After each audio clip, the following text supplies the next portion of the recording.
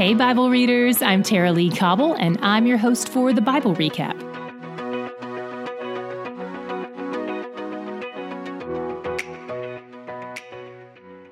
Yesterday, David fled from Saul with the help of Jonathan, and now David is a fugitive. Today, we recount a lot of his travels as a man on the lam. His first stop is in a place called Nob, which was a religious headquarters at the time, because he needs supplies, food, and weapons. David runs into Ahimelech the priest, who is the great-grandson of Eli, the priest who raised Samuel. Ahimelech seems suspicious, but doesn't ask a lot of questions except for why David is alone. And David lies to him. The first thing we need to address here is that David lies to protect his own life. This is less like Rahab's lie to protect the spies, and more like Abraham's lie that Sarah was his sister. When David lies like this, it suggests he doesn't believe God's promise to make him king. And his lie leads to the slaughter of many innocent people and priests. The second thing we need to address is that the holy bread is only supposed to be eaten by the priest. We see Ahimelech make a concession here, people over process. And it's hard to know how to feel about this at the time. However, Jesus refers to this rule bending in Matthew 12 as a reminder that inherent in the law is the spirit of the law, which is that God values mercy over law. While all this is happening, there's another man there who's probably a prisoner of war, Doeg the Edomite. Saul had defeated the Edomites. You may recall that they're the descendants of Esau. They were Israel's closest relatives, but also one of their biggest enemies. Doeg pays attention to everything that's happening. He may think that any information he gains can serve as his ticket to freedom. He watches carefully as David takes Goliath's sword, the one he used to behead him, and flees to the land of the Philistines. David goes into enemy territory to escape Saul. First, he goes to meet Achish, the lord over the city of Gath, who recognizes him. David may have wanted to offer himself to Achish as a mercenary, but the people of Gath are suspicious of David, so he starts acting insane and flees Philistia to go back to Judah. He lives in a cave for a while, and his family meets up with him there, probably because their lives might be at stake as well on account of him. While he's there, he assembles a ragtag bunch of followers. They were the outcasts, men who were in distress, in debt, bitter, and discontent, and there were 400 of them. They leave the caves and travel east to Moab across the Jordan River, where David drops his parents off because they're old and unfit for the fugitive lifestyle.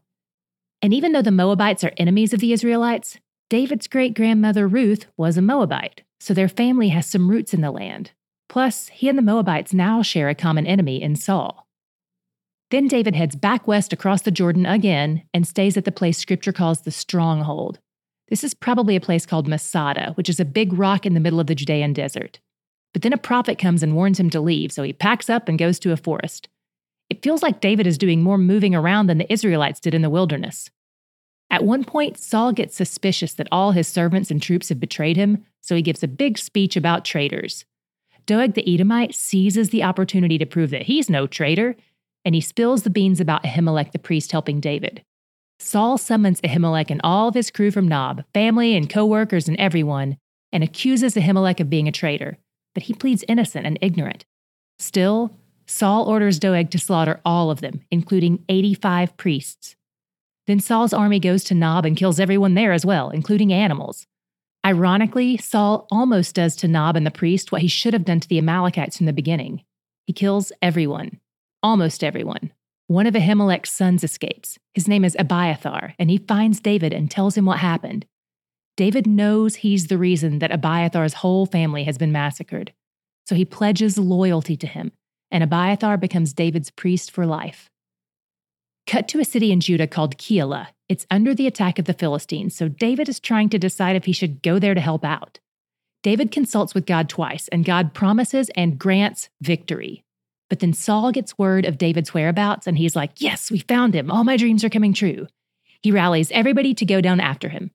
David suspects all this is happening, though, so he inquires of God again, and God gives him the inside track. By this time, David's crew has grown to 600 men. But despite how many there are, Saul can't find them. He keeps seeking David unsuccessfully. I've got news for you, Saul. You'll never get what God won't give. Next, David and his crew go to the wilderness of Ziph. It's a desert wasteland in the allotment for Judah. And guess who shows up? Jonathan. He comes to acknowledge that David is Israel's next king, not him, despite the tradition of primogeniture, and that both he and his father know that now. Meanwhile, some people from Ziph tip Saul off that David is there, and Saul's like, "But are you sure?" And he has them double check before he makes another trip in the desert. Can't say I blame him. They confirm it, so he heads down, and wouldn't you know it, as soon as David is within sight, Saul gets word that the Philistines have attacked and he has to rush back to war. Foiled again. Then David leaves Ziph for an oasis called En-Gedi in the Judean wilderness.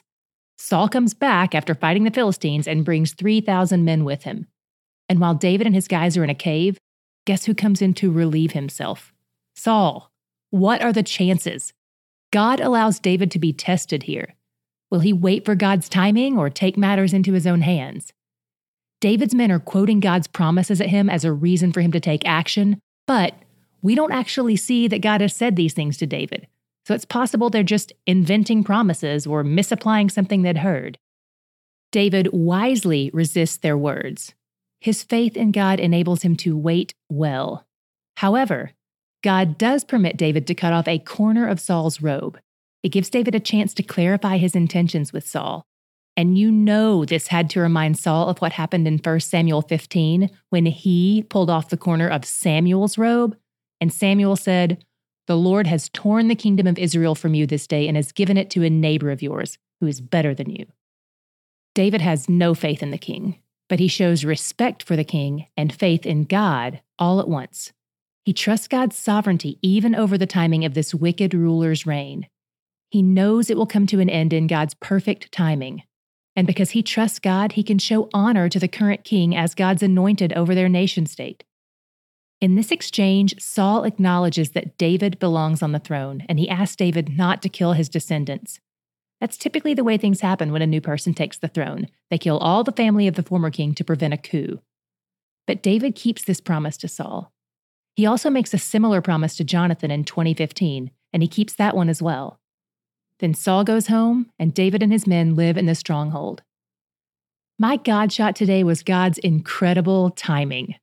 From a surprise attack by the Philistines that pulls Saul away at the last minute, to Saul's need to relieve himself just as he approaches the very cave where David was sitting.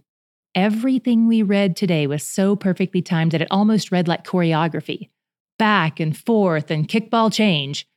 I'm glad God invited us into this dance with him where he guides his kids, always making a way to fulfill his plan, no matter what attacks the enemy has in mind. He leads so well, and he's where the joy is. Maybe you've been here a minute and you already know this, or maybe this is your first year through and you're still getting to know all the resources we offer. So, in case you haven't heard yet, we have transcripts of each day's episodes in 2 places. The first place is in our store, thebiblerecap.com/store. That's where you can buy individual transcripts of each episode for just $1. The second place we offer transcripts, and my personal favorite, is through our Patreon family, better known as the Recaptains. If you join the Recaptains at the transcript level or higher, you'll get a batch of each week's transcripts to help you take notes and read along with the podcast. For this option, check out the link in the show notes or visit thebiblerecap.com and click the Recaptains link. One of my favorite things to do is lead teaching tours of Israel, and it's about to get even better because now I'm partnering with Hope Media Group and its ministries, including waynation.com, to give you a chance to join me on one of these trips for free. To find out more, click the link in today's show notes or text the word TRIP to 67101.